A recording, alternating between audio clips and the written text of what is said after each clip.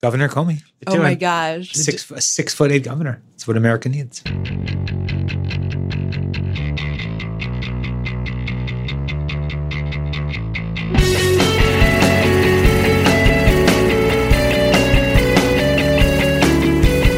Hello, welcome to another episode of The Weeds on the Vox Media Podcast Network. I'm Matthew Iglesias, joined by Dara Lind and Yochi Dreesen, both frequent guests in the past. Glad to have you both with us. Thanks, Matt. Good to be here. And obviously this week has been Infrastructure Week. It's dominated attention in Washington. We did have a request from the Facebook group for some analysis of the air traffic control privatization proposal, but we are not going to talk about that today because also former FBI Director James Comey came to the Senate Intelligence Committee yesterday and told his version of events.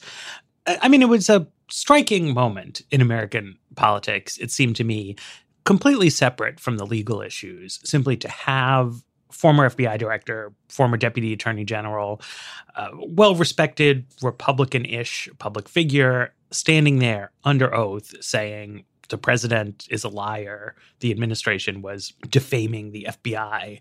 And to me, that brought home the sort of gravity of the oddness of the situation that we find ourselves in. That, you know, we have a lot of investigatory questions, but also just this kind of fundamental baseline reality that leading figures in the government are saying this like quite openly about the president of the United States. And the Republicans on the committee did not really have a substantive defense. Yeah, I mean, I'm going to go out on a limb and start this by saying I think that yesterday was good for the Republic, which is a phrase that I rarely use unironically, but I think this deserves. If you think about the fact that we have this notion that what makes drama in American politics is the clash of ideas. That is a noble idea, but often in practice, whether it's on the floor of the Senate or, you know, on cable news, means that you just put two people who disagree next to each other and have them yell at each other, and that's what makes drama. To have something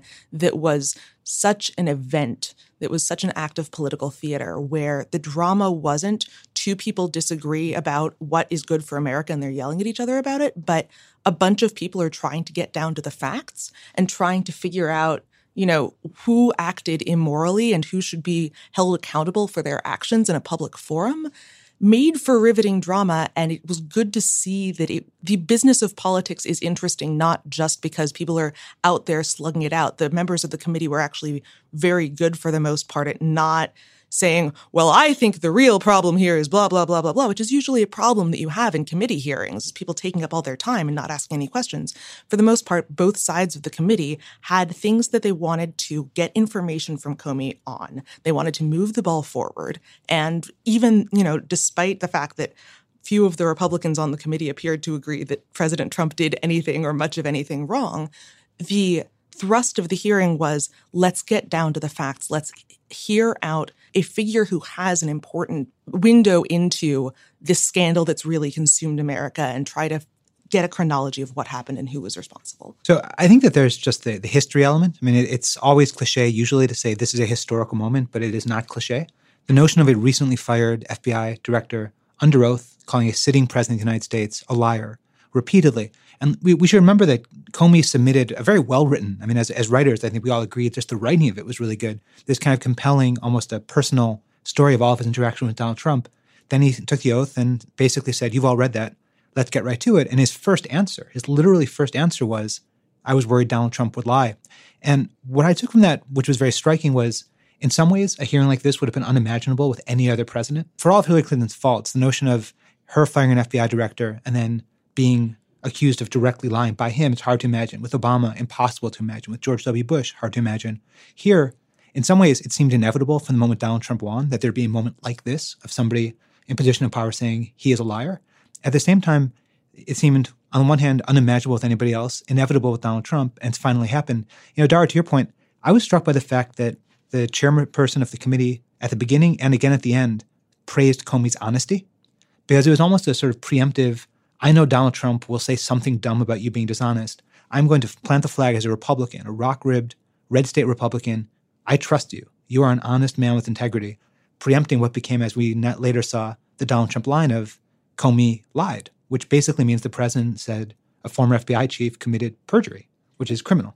Let's be honest, Richard Burr was also defending Congress, right, as an institution. For the most part, Republicans haven't been willing to do that when Donald Trump has said things, about the Freedom Caucus and tried to get involved in the AHCA. He hasn't necessarily respected that Congress has a separate job. But for Richard Burr to say, it is our job as a congressional committee to get to the bottom of this, and you've helped us do that job, was also kind of not necessarily a brushback pitch, but a signal that if Donald Trump is going to go and impugn their process, they might actually hit back. Right. But I do think it's worth looking at, what was the sort of lines of Republican argument that you heard from the senators, because it was interesting. They didn't go in line with the sort of Trumpian attack on Comey, but they also didn't, line up with the Democrats or really with what Comey was trying to say. Instead, they raised a bunch of points that seem a little bit sort of subsidiary or possibly irrelevant. I mean, one major theme was getting Comey to say negative things about Loretta Lynch, which is interesting. And, I think the history files are going to need to deal with that whole issue, but it's not really relevant. There's no, two wrongs make a right, defense of presidential misconduct. The other was a lot of sort of questioning of Comey of like, well, if this was so bad, why didn't you, say something at the time? And Comey, handled that well, tried to have a mix of sort of humility and are you kidding me? But was also a strange argument because I guess the implication was, well, maybe Comey didn't really think this stuff Trump did was bad at the time, but now he's mad because he got fired. And then the third was, I think James Lankford said this most directly, was like, well, this kind of hope stuff, that didn't seem too aggressive to me, which, you could see, except for the fact that the elephant in the room of this whole line of questioning is that Comey got fired. Right. I mean, you could make the case. I mean, you can always sort of parse words that, well, exactly what Trump said about, I hope you can get rid of this Flynn thing, wasn't really a direct interference. If James Comey was still FBI director, right? If he had been up there saying, Trump said this thing, I took it to be inappropriate, I didn't do what he asked, and now the investigation's going along merrily, you'd say, well, okay, maybe Trump, who knows? He's new to being president, things happen. But Comey got fired. And Republicans did not seem to me to have much to say about that subject. But it's pretty critical because we're going to have a new FBI director soon. And Trump's candidate, he looks like a well-qualified guy. You see his resume, the whole deal. But from what we know about Trump's interactions with Comey, you have to ask, what is being solved? Like, what problem has Donald Trump solved by replacing James Comey with a different sort of George W. Bush era high-ranking Justice Department official? And it seems from Trump's own narrative, what he is solving is getting someone who is willing to pledge personal loyalty to him, which to me seems obviously inappropriate. I think Senate Democrats will feel it's inappropriate, but Senate Republicans didn't seem to have anything to say on that subject. Yeah, and if I could take a step back, Matt, to something you said at the outset, the Russia piece was fascinating, and I think there were three parts of it that are all worth kind of taking a step back and looking at each one separately. One was Comey saying again and again, really explicitly and forcefully and kind of angrily, Russia interfered with our election. Russia tried to interfere, and they succeeded. He had a line about how Americans argue about who to vote for, but it's an American decision, and here his line was something along the lines of, Russians are trying to say, this is how you should think, act, and vote. And so he hit that point again and again and again. He also raised and sort of hinted that there were things about the Russia probe yet to come, big ones. He avoided any questions about this very shady Russian bank that Jared Kushner has dealings with and said that had to be in a closed session. He hinted there was more stuff about Jeff Sessions in Russia that had to go closed. It later leaked out that there appears to be another meeting Jeff Sessions had with the Russian ambassador that was undisclosed, which arguably was perjury in front of a Senate committee during his confirmation hearing. And then there was this sort of other question about Trump collusion. He hit that again and again and again as a real possibility. And he hit again and again and again that Bob Mueller is looking into the president and he's looking into the president's aides. He had a line at the end that it was one of the last questions. I think it didn't get the attention it deserved. But at the end of this very impassioned monologue about the sanctity of American elections, he had this line at the end, the dagger of, if there are Americans who helped Russia do that, that's a very big deal. Yes, it is. That's what the closed session was entirely about. And that's what the Bob Mueller probe, which is just getting going, And regardless of who Trump puts in at the head of the FBI, unless he fires Bob Mueller, that thing is just going to be a snowball. I think that it's worthwhile to kind of separate. There are really two things that Jim Comey is accusing President Trump of trying to interfere with the FBI on. One of them is the request to drop the investigation into Mike Flynn, which is where if you're going to make the argument that Donald Trump committed the federal crime of obstruction of justice, that's where the clearer case is.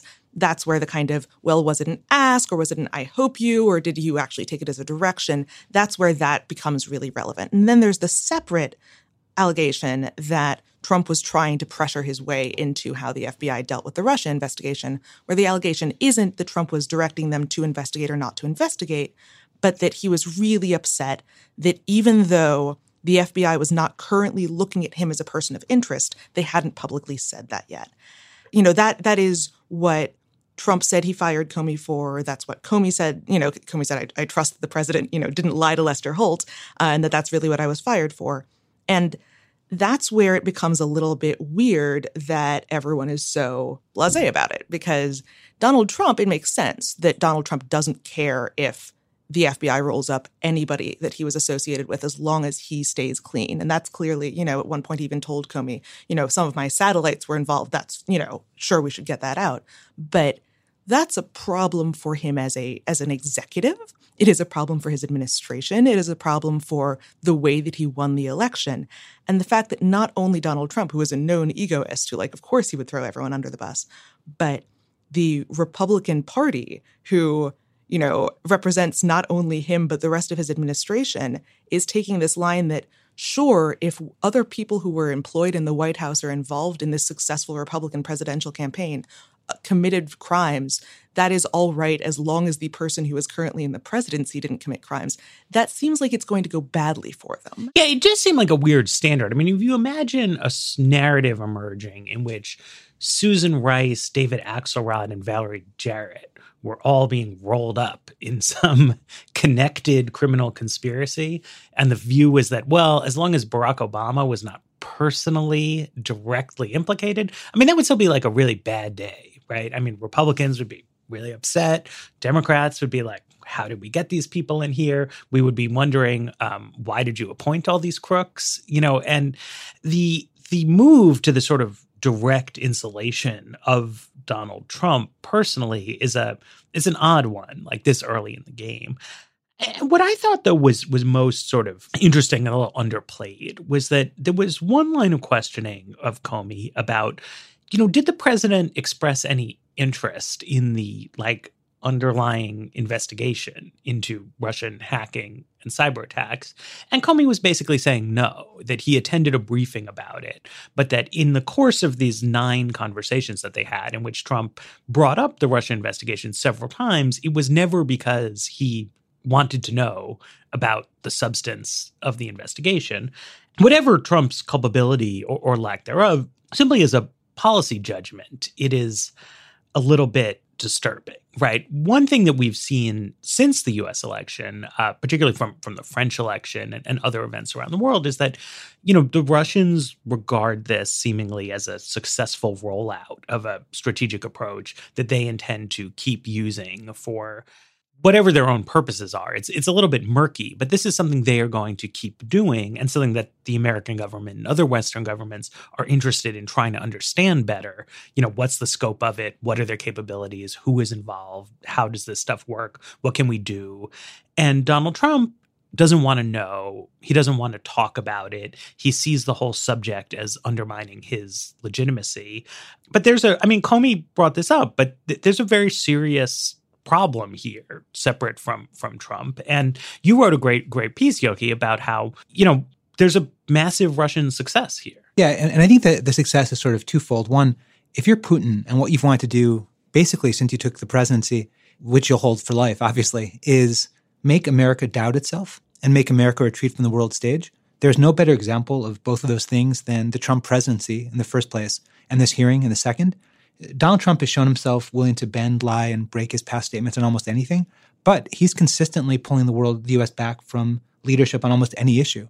Taking the U.S. out of the Paris Accords had very little practical impact, except the response of the rest of the world, including the Chinese, was, America, you no longer matter. We're now going to do our own thing. when Trump went to the NATO headquarters, his staff had prepared for him a speech in which he explicitly reaffirmed the thing NATO most wanted him to reaffirm, which is an attack on one is an attack on all, which existed solely to deter Russia. He had that text. We know the 27 words he was supposed to speak, and he on his own didn't speak them. Like, that's a remarkable thing. A president given a script, every other word in it he kept to, but the one line that was most important, he skipped. So if you're Putin and you, one, want to have America seem less interesting and less important on the world stage, mission accomplished. Two, if you want Americans to doubt the integrity of their whole political system, also mission accomplished. If Trump had lost, if we take the counterfactual, Trump's people might have said, well, there was Russian meddling. The U.S. government talked about it too much. Barack Obama, by even mentioning the meddling, that cost us the White House. And then the 35 or 40% of the country who are with him no matter what would not accept Hillary. So almost independent of who won, Russia has succeeded in making us as a country doubt everything about what has made America arguably a special place for the last 50 years. And it's just profoundly depressing. You know, Matt, another point that you raised a moment ago, which I think is just worth talking about for a second, Barack Obama, I don't think he handled the Russian hacking as strongly as he should have, as aggressively as he should have, or as transparently as he should have. But we do know that he communicated himself personally and through his aides to Moscow to basically say, back the fuck up. We're not going to accept this anymore. We're calling you on it. Stop. We know that Donald Trump not only has not had the FBI chief talking about it, he's never said that to Vladimir Putin. So if Russia is saying America is a success, we're going to keep hacking, the previous president called him on it, the current president isn't, hasn't, and won't. That is also remarkable. I think it's worth pointing out that everything Yochi said is true, even if, and without going to the point of assuming that Putin has some dirt on Trump, that Putin is deliberately, that Trump is in some way a puppet of the Putin administration. I think that it often can seem like there's going to be some smoking gun that comes out. There's going to be, we're going to find out that the famous P tape is real, or there's going to be something else that makes it clear that Trump was being blackmailed the whole time. I don't know whether anything like that is out there or not. I think that it's worth assuming that it's not, to think about what we know for sure, even if we know everything that happened. What we know is that Donald Trump, who even before he was a politician, had this very zero-sum view of world affairs, that if other countries were winning, America must be losing, and therefore other countries must lose for America to win, entered politics and was successful. And in other countries, on the continent, Marine Le Pen and the National Front, other parties that have this view that to protect the interests of their countries requires fighting other countries or fighting international forces rather than leading on them, also, are gaining in power. And Putin's Russia has decided that that is a good thing for them. So this is all, the rise of these forces doesn't have to be suborned by or even driven by Russia to be a good thing that Putin's going to celebrate if they succeed. Right, but the back off from the hacking is particularly remarkable. I mean, I think, as you say, I think, you talk to people who are in the Obama administration, a lot of them will tell you that they feel that the decision-making was a little too soft on Russia, starting with Ukraine. The whole final 2-3 years of the Obama administration, people in there were pushing for a harder line than ultimately the White House adopted. I think certainly in retrospect, almost all of them wish that the response to the Russian hacking and cyber attacks had been more aggressive. And what's amazing about the Trump administration is that Donald Trump is like the only person in America whose takeaway from the events of October and November 2016 was that the Obama administration was too harsh on the Russians, right? Like, nobody else thinks that, including the Republicans who are backing Trump, who are in this confusing situation where they spent 8 years criticizing Obama for being basically not aggressive enough in their response to Putin. Then Trump comes in and he's trying to give them back these diplomatic facilities that the Obama administration sanctioned. He had some weird feelers out about making some kind of special deal with them on Syria. It's not clear that any of those initiatives are going to go anywhere because there's such an overwhelming consensus against it. In the government, right? I mean, nobody in the military thinks this is a good idea. Nobody in the State Department thinks it's a good idea. But Trump, out of whether it's something shady, or as Dara says, it's just his sort of natural gut level instinct that like Putin was helpful to him. So he resents this idea that he should be mad about that. It's a very, just remarkable policy take. I mean, I don't expect normal voters to be like out in the streets, angry and furious about the handling of these like two properties that the Obama administration froze, but it's really bizarre and indefensible, it seems to me. And there's not been the sort of legalization of this inquiry leaves that kind of stuff off the table. He's the president. He's definitely allowed to make terrible foreign policy choices if he wants to. But in a lot of ways, to me, that's the sort of core issue here is like, your job as president is to lead the country. And something about what's going on in this nexus of Russia issues is preventing Trump from doing that in a responsible way. And this is where Comey comes back in. I want to give a quick 5-point chronology. Point 1, we now know that there was interest in the Trump administration in lifting sanctions on Russia the first week of the Trump presidency. They didn't act on that at that time. Point 2, Trump gets increasingly frustrated with Comey, as Comey has testified, that there's this kind of cloud over him because of the Trump investigation that he wants Comey to clear. Point 3, he fires Comey and then tells Lester Holt that it was because the Russia thing was fake news. Point 4, he tells Russian officials in a meeting in the Oval Office that Comey was a nut job, and now that he's been fired, the pressure is off him. And point 5, the Trump administration gives these diplomatic facilities back. It certainly does look like they felt that that was something that they couldn't do, and then they fired Comey and they could do it. Well, actually, let me stop there for 1 second because I like the chronology, but point 5 actually hasn't happened. They have not turned them over. They've said they might, but they haven't succeeded in doing it. Point 4, I think, is in some ways essential to go back to your chronology. When Trump won, right, the conventional wisdom about Trump and Russia was he's going to tangibly do things Russia wants. He's going to lift sanctions. He's going to say, it's okay that you invaded parts of Ukraine, but there to be tangible policy changes. There are 5,000 U.S. troops going to Poland to try to be along the Polish border to say to Russia, like, you can't invade other countries in Eastern Europe.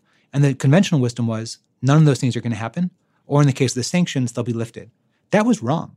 Not only is it wrong, but Trump has made all of those things so toxic they can't happen. Lost in the flood of coverage this week is that the Senate is finishing up a new Russia sanctions bill, explicitly drafted in a way that it makes it harder for Trump to lift any Russian sanctions, including the new ones.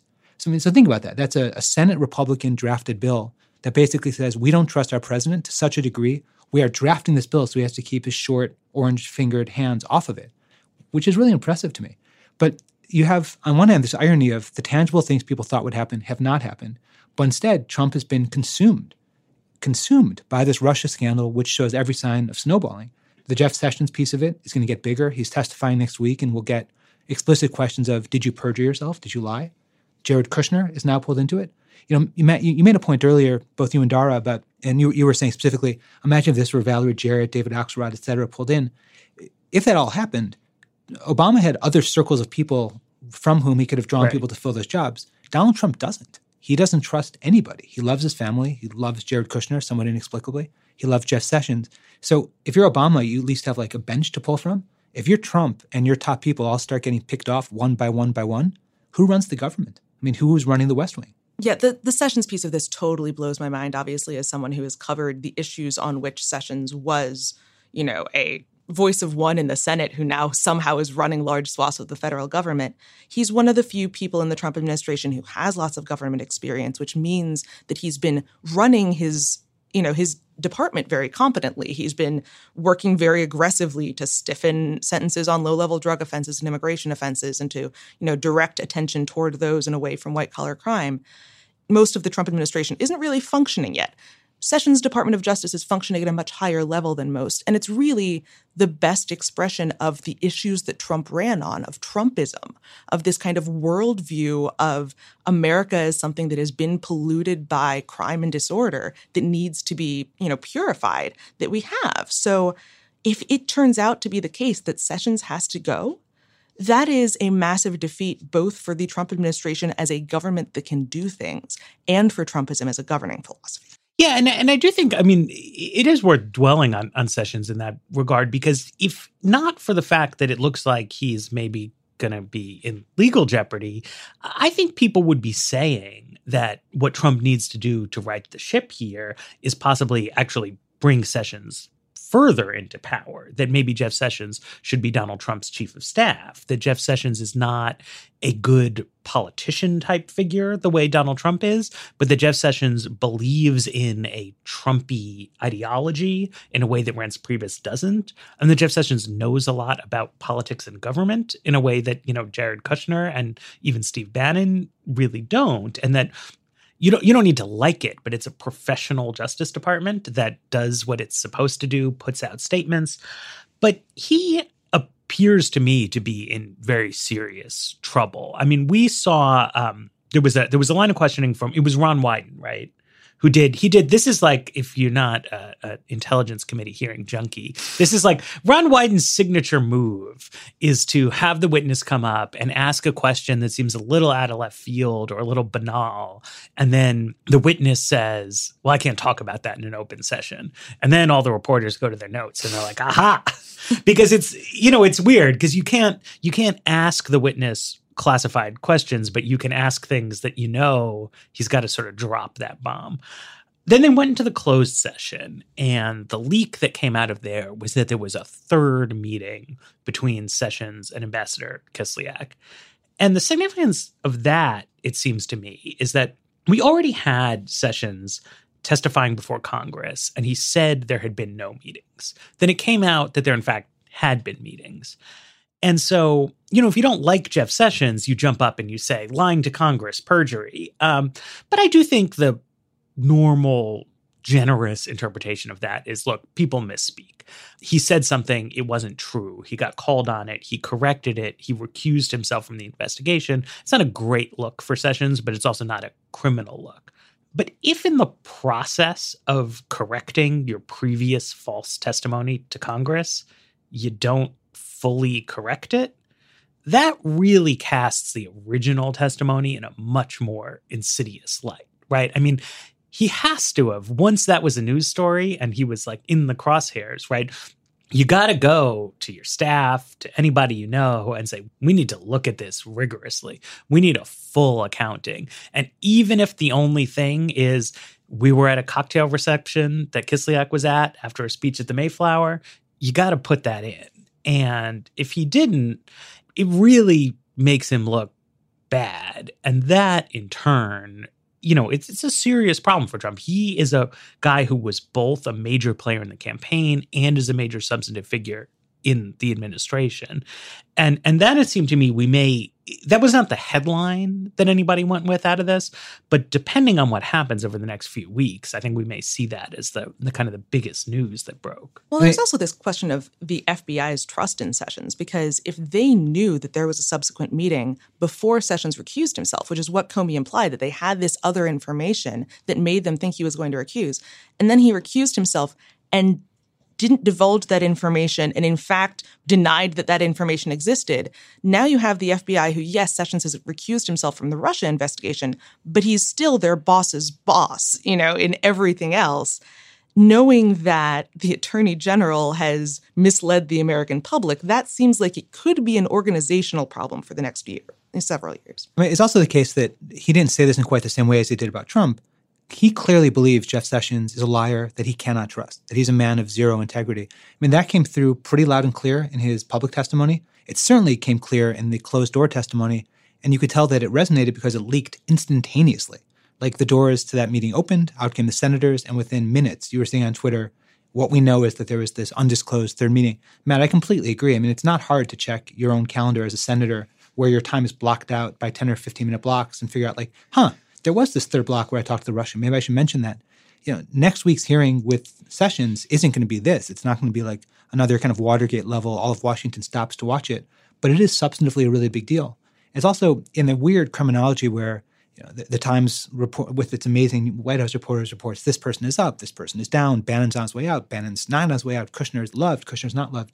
There was a story, I think it was last week or the week before, that got a little bit of attention, overshadowed completely again by Comey, that Trump is angry at Jeff Sessions. Right. I mean, the single word of the Trump era is fury. Like, every story is Trump is furious about this, he's furious about that, but that he was and remains angry at Jeff Sessions for the recusal.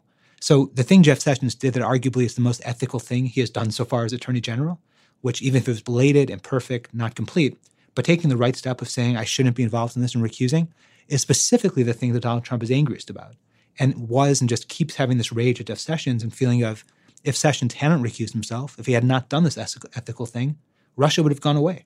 And I find that fascinating, that what he may want to get rid of Jeff Sessions for the thing that the rest of Washington, both parties, feels is the high point of Jeff Sessions as Attorney General.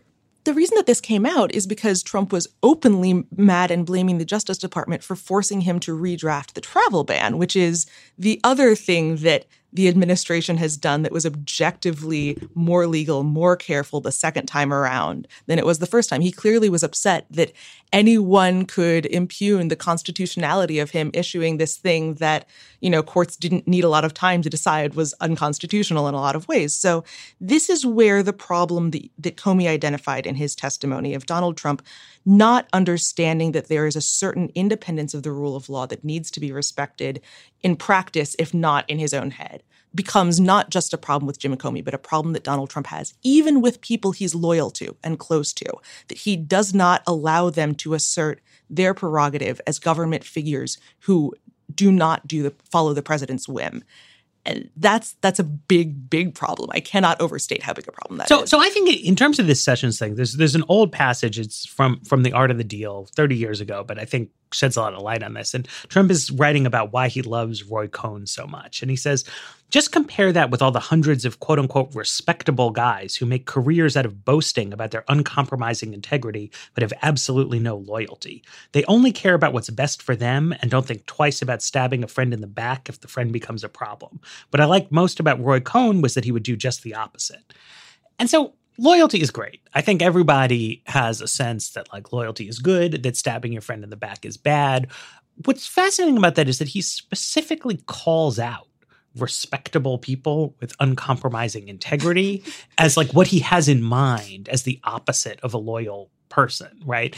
And that's exactly to the point of this Sessions thing, that the way Trump understands the world, to do something like recuse yourself from the Russia investigation, if you're Jeff Sessions, is just a kind of selfishness, right? That what Jeff Sessions was supposed to do there was take the hit for Donald Trump and have everybody say, I disagreed with Jeff Sessions about immigration, but I always respected his honesty and upfrontness about it. Because I think a lot of actually immigration-y people would have said that a lot of Republicans seem slippery and opportunistic on this issue. But Jeff Sessions, he takes his lumps. He's been out in the wilderness. And to Trump, that's the whole problem, that people who work for Trump ought to be willing to ruin their reputation in the public for the sake of Donald Trump. And that is a really high bar to meet.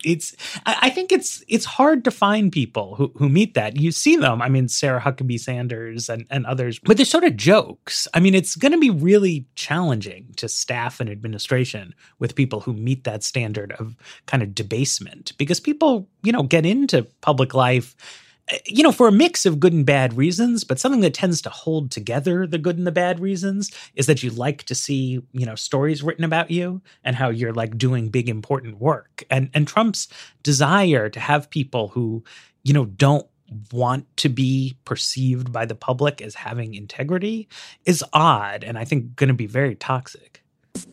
Cooking is fun. Shopping is not as fun. And thinking of new recipes that you want to cook and finding the right ingredients and the right portions, all that stuff is kind of tedious. So Blue Apron is the #1 fresh ingredient and recipe delivery service in the country. And what they're about is taking the sort of tedious aspects off of it so that you can get good, healthy food to eat in your own home, have the joy of cooking without the sort of the tedium of shopping and thinking.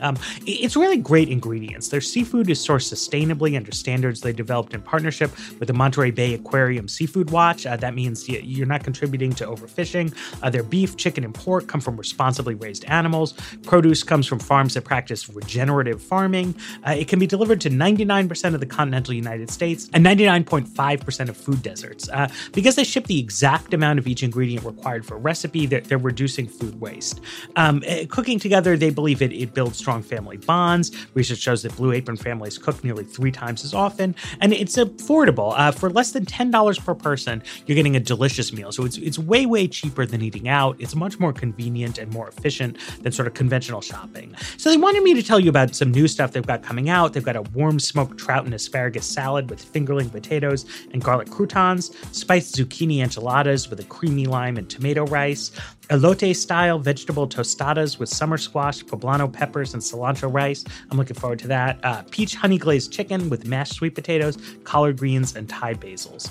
It's great fun. If you haven't heard about Blue Apron, basically what happens is you come sign up, they ship a box to your house. It's got the exact portions and directions you need to cook some great meals. It's very flexible. You can customize your recipes each week based on your preferences. They've got a few different delivery options, so you can choose what sort of suits you, what suits your family, how many people you're cooking for, how often you want to cook. You can cook the stuff in 40 minutes or less in any given night. It's fresh ingredients, ready to cook. It's really cool. So to check it out, you can go and get 3 free meals with free shipping. If you go to blueapron.com/weeds, you're going to love how good it feels and tastes to create incredible home-cooked meals with Blue Apron. So don't wait. That's blueapron.com/weeds. It's Blue Apron, a better way to cook. I think that's why he's had so much trouble filling jobs that he has leaked out so frequently he wants to see filled by different people, right? Like he came out this week that he reached out to a guy that I know well and had covered for years, Jeff Morrell, who was the spokesman for Bob Gates when Bob Gates ran the Pentagon, who is the most profane person I've ever met. I mean, any variant of a MF word or F word he has used repeatedly, but as a man of integrity. If you as a reporter were close to a story, he would try to help you get it right. And if you were totally off, he would try to give you a steer that it was wrong. I mean, he was a very decent man and a professional. There is no way he's going to join this White House. I mean, Trump, Matt, I think you nailed that 100%. Trump also wants people who are not possibly going to rival him in attention. When the Comey attack by Trump leaked out of what he said to the Russians in the Oval Office, it was he's crazy and a nut job, weird coming from Donald Trump, and he's a showboat. Even weirder coming from Donald Trump, but it's revealing in the same way that the Roy Cohn quote is revealing. He wants people who will debase themselves and to do it at a level that doesn't in any way overshadow him. He wants to have Sessions take a hit and to do it low level. He wants Jim Comey to take a hit and do it at a lower level, where Trump is kind of uber alles, both in the policy sense, but also in public perception sense. And there's an interesting element to all of this that, typically if you serve in a White House and then you leave, it's pretty good.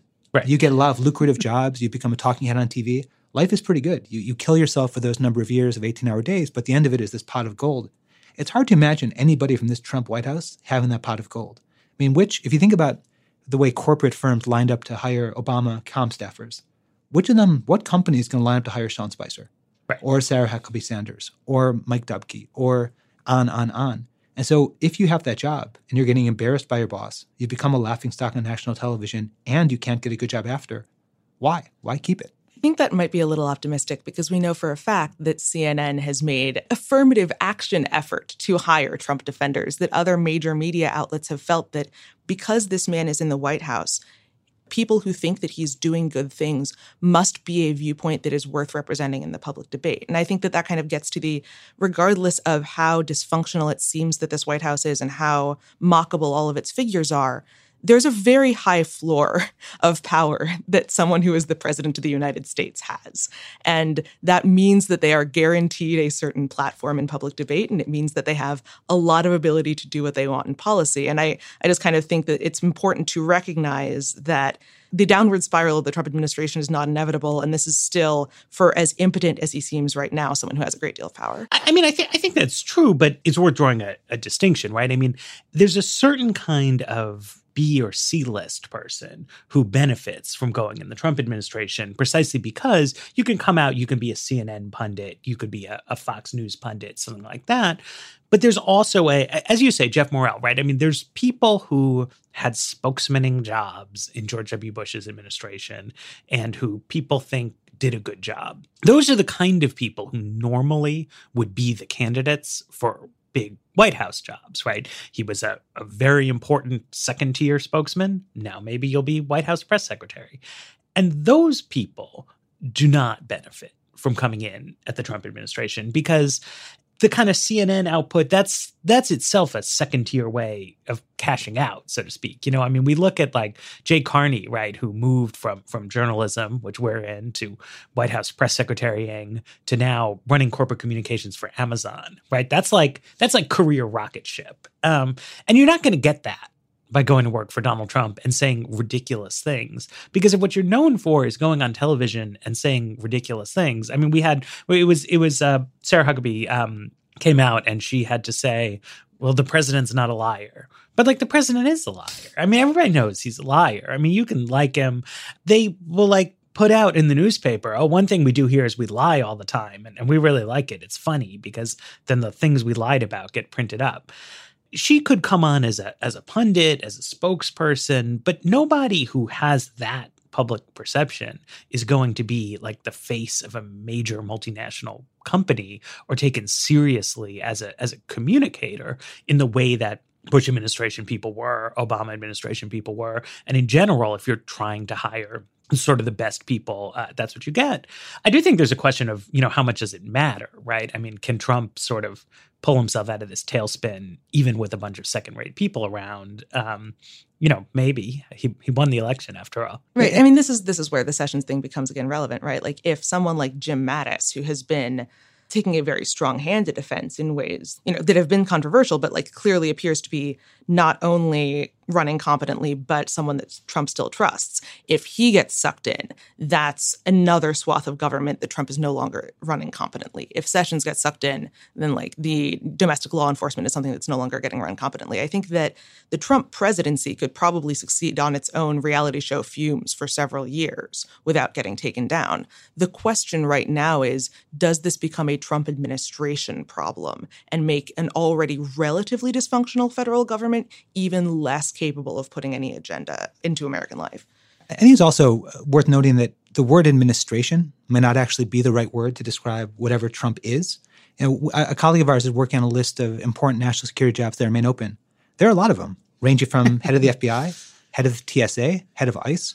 So even the things that Trump nominally cares about the most, if it's being tough on the world stage, if it's being tough towards immigrants, he hasn't even filled those jobs. State Department, virtually of the 103 political jobs, I think 4 have been filled. So even if we just try to talk about, are they B-level, C-level, D-level talent, there's just not many of them to begin with. And that kind of works if you're running your family business, kind of works even if you're running a campaign.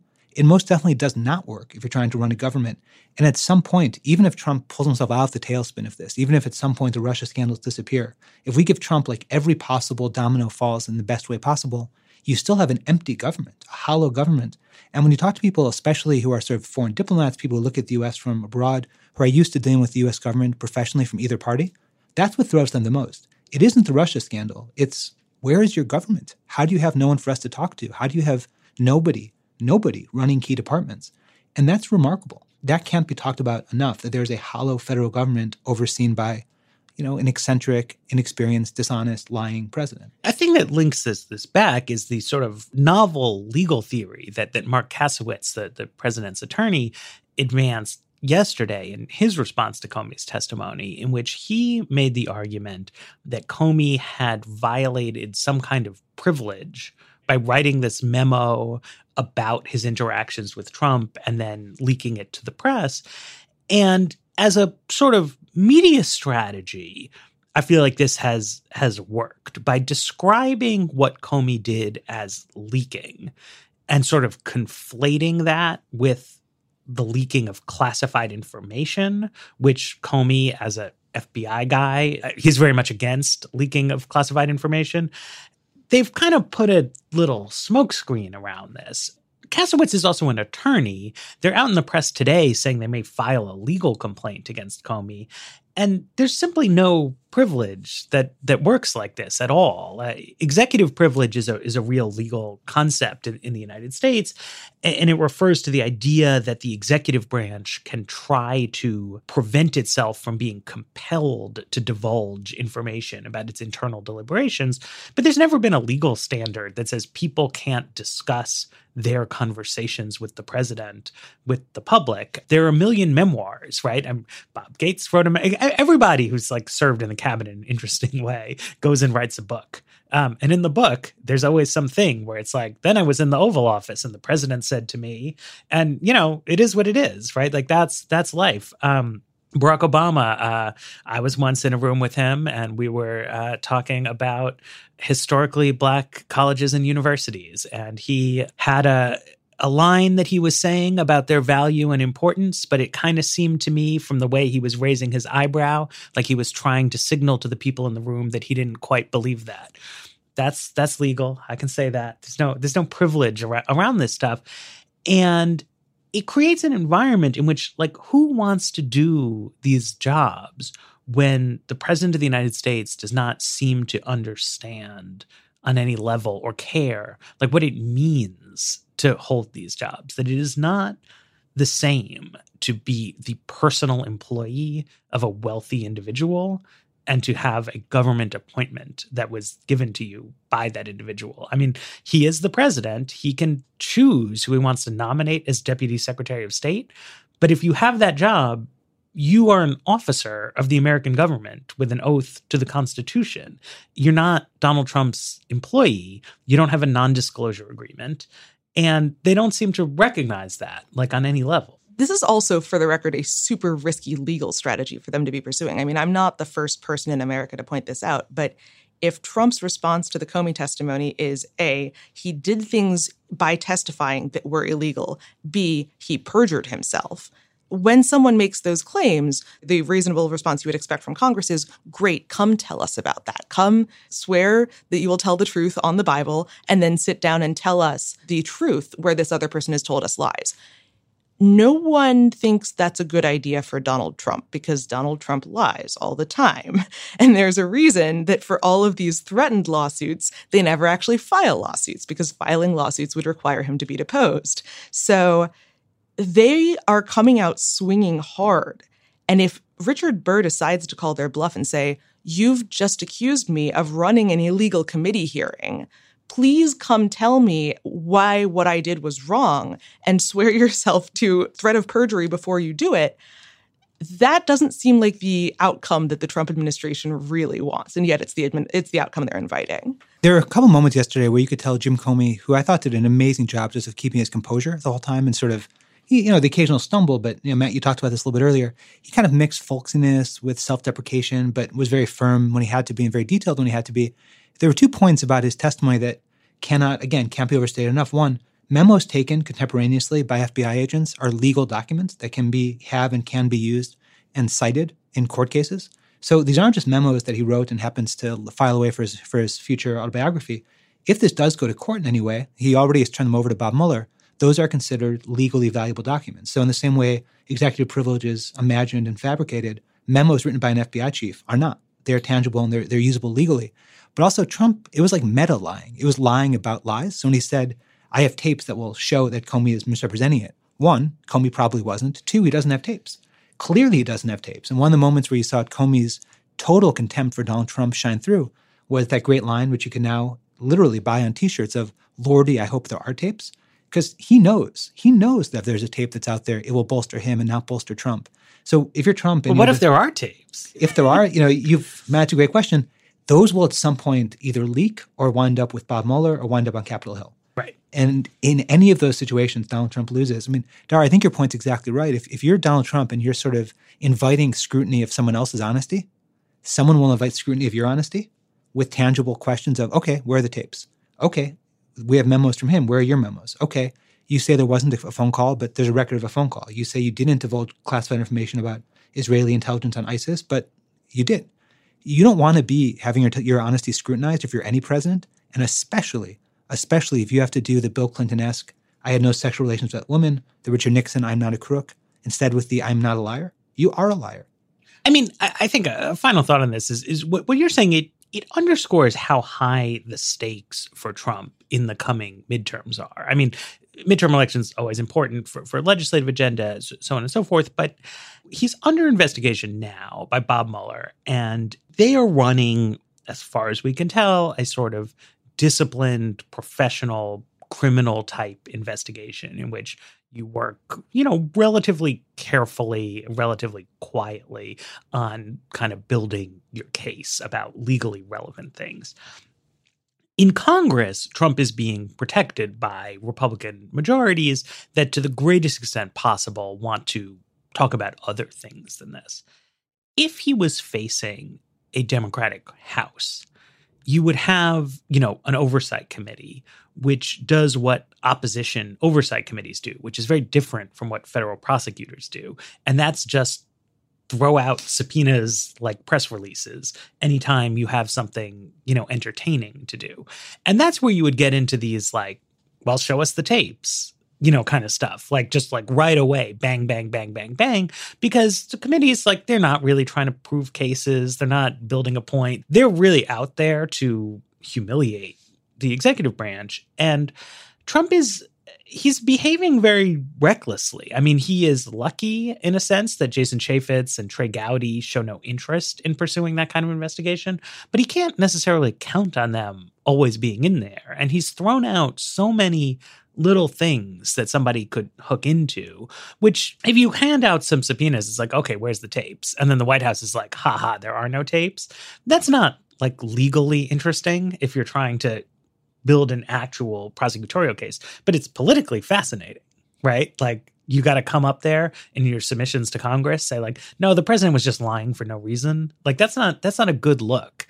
And he's going to be, faced with that a lot if Republicans can't maintain their sort of majority on the House of Representatives.